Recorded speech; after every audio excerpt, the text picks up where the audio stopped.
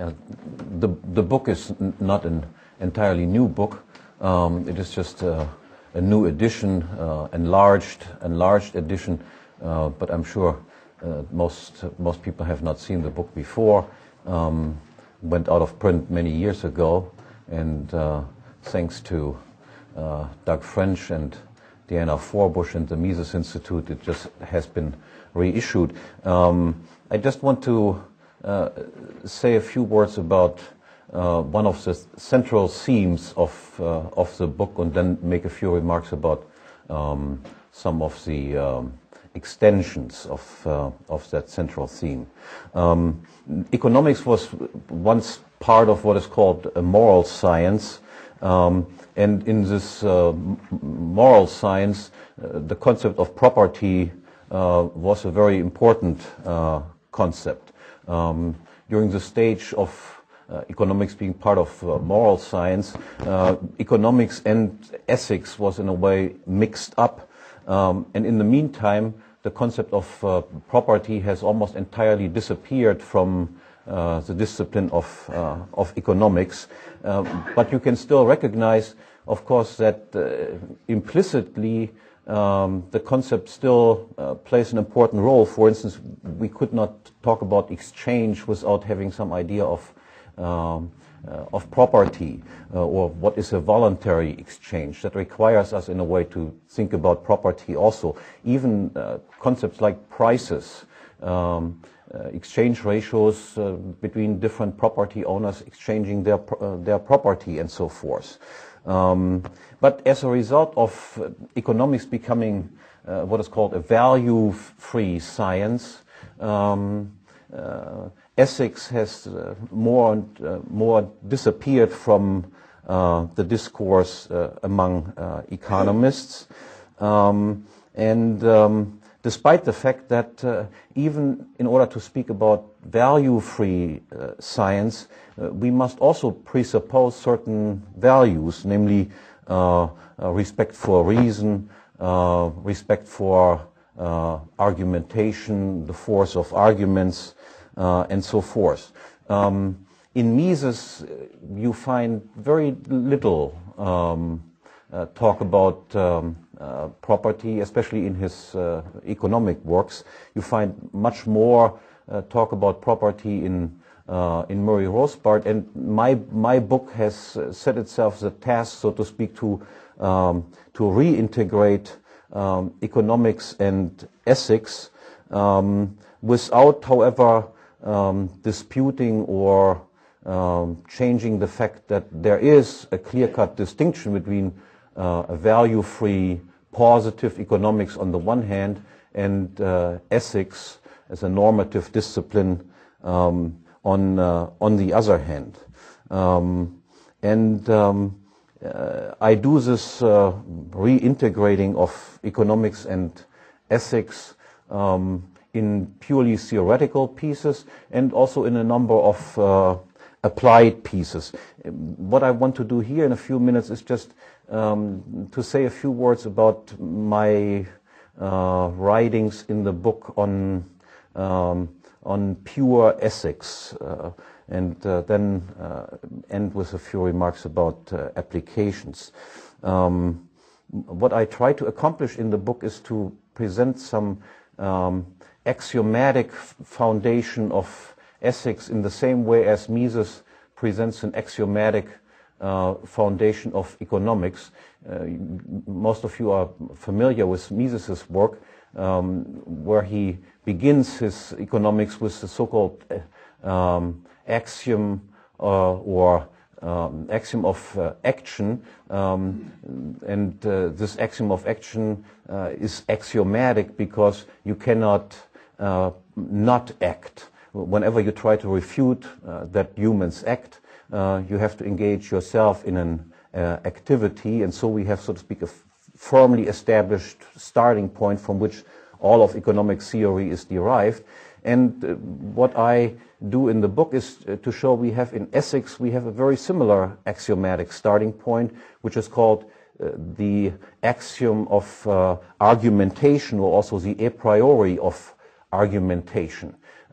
We cannot deny that we can argue, engage in a discussion with each other, because if we would deny this, then we would already be engaged precisely in argumentation. So we have a firmly established starting point, a starting point that cannot possibly be denied as being a starting point beyond which you cannot possibly go. Once we have the starting point of we have to argue with each other,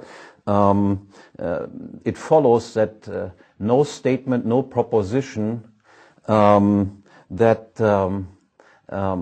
denies this starting point can possibly be defended, or we can also say that whatever must be taken for granted insofar as we engage in discussions with each other cannot again be disputed in terms of its validity, because if we would dispute it, then we are engaged in what is called a performative contradiction. The content of our statement would be contradicted by the very fact of making this statement. And the second thing I do is to delineate what the task of ethics is. The task of ethics is conflict avoidance or peaceful cooperation, and we are confronted with the possibility of conflicts because there exists scarcity. And in order to solve the problem of how can we avoid conflicts given the fact of scarcity, it is obviously required that we must have exclusivity rules or rules of property that assign the right to control scarce resources to one person rather than to another. So scarcity is one of the requirements, or one of the requirements of having ethical problems, and the other requirement for having ethical problems is the fact that we must have rational entities being involved in conflicts, entities that can argue and discuss with each other. A further requirement for any type of ethics is it must be discipline that formulates rules which are universalizable.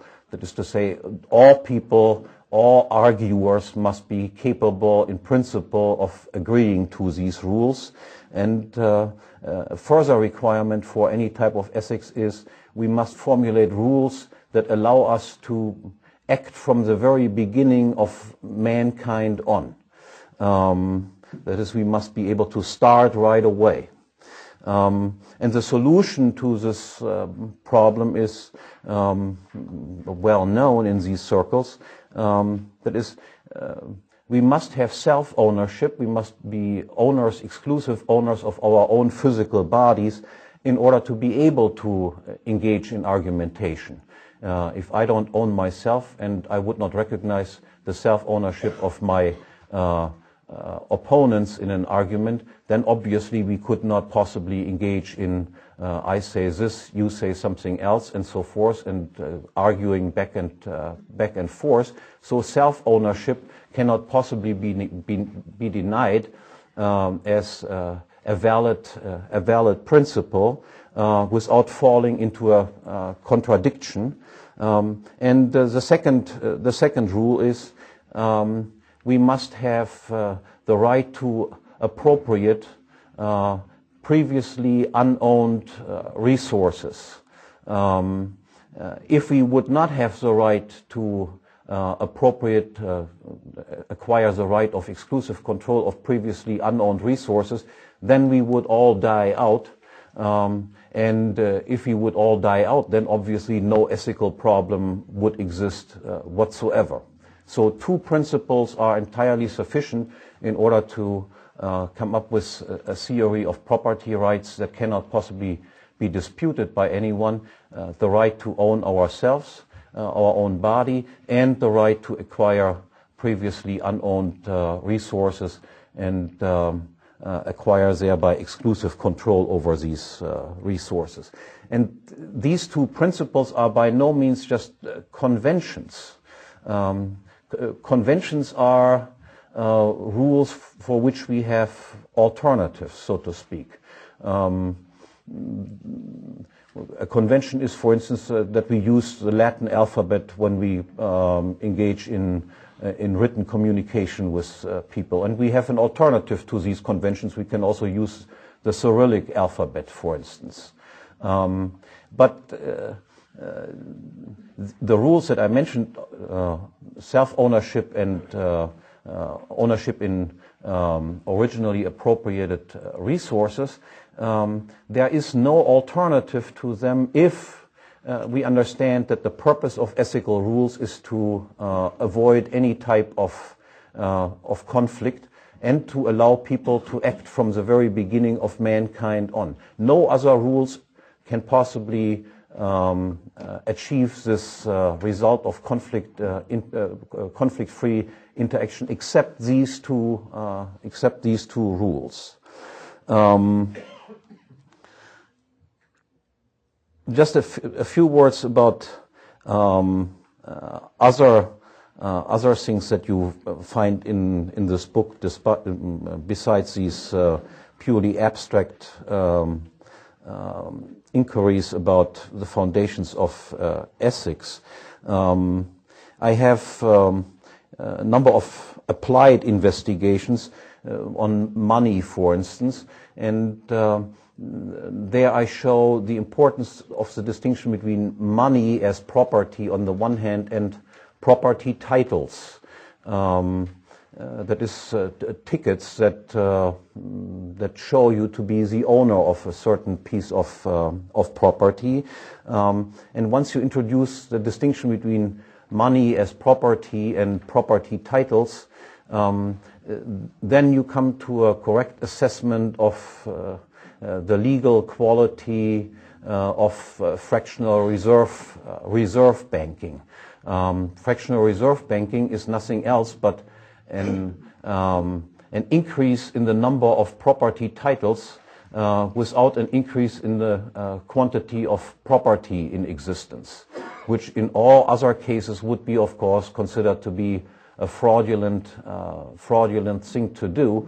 You increase the number of titles to a car without having additional cars available, from which it clearly follows that practices like this should be considered illegal.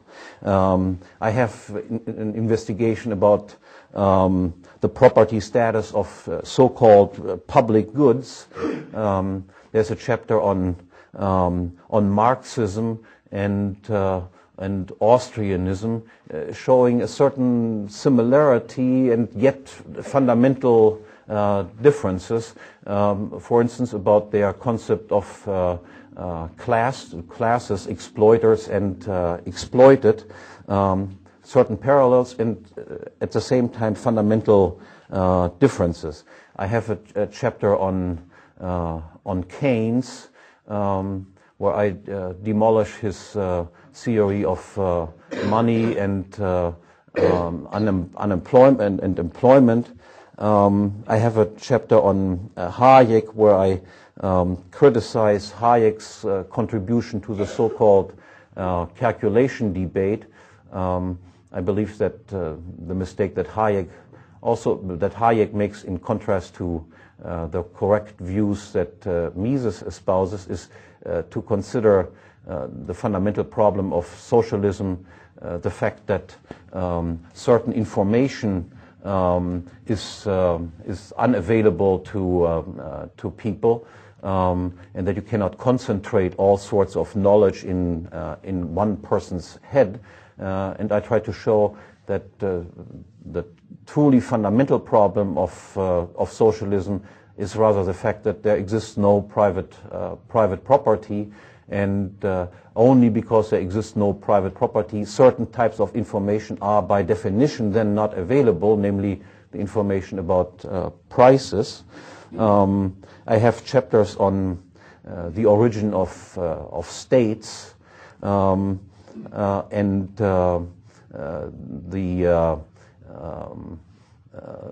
the inclination of states or the tendency of states to engage in war and imperialism, and in particular also some interesting remarks about what I call monetary imperialism, that is the setting up of institutional arrangements that allow some states to exploit the population of other states without going to war through systems such as the Bretton Woods system and the practice of client states to use the currency of other states as their own reserve currency.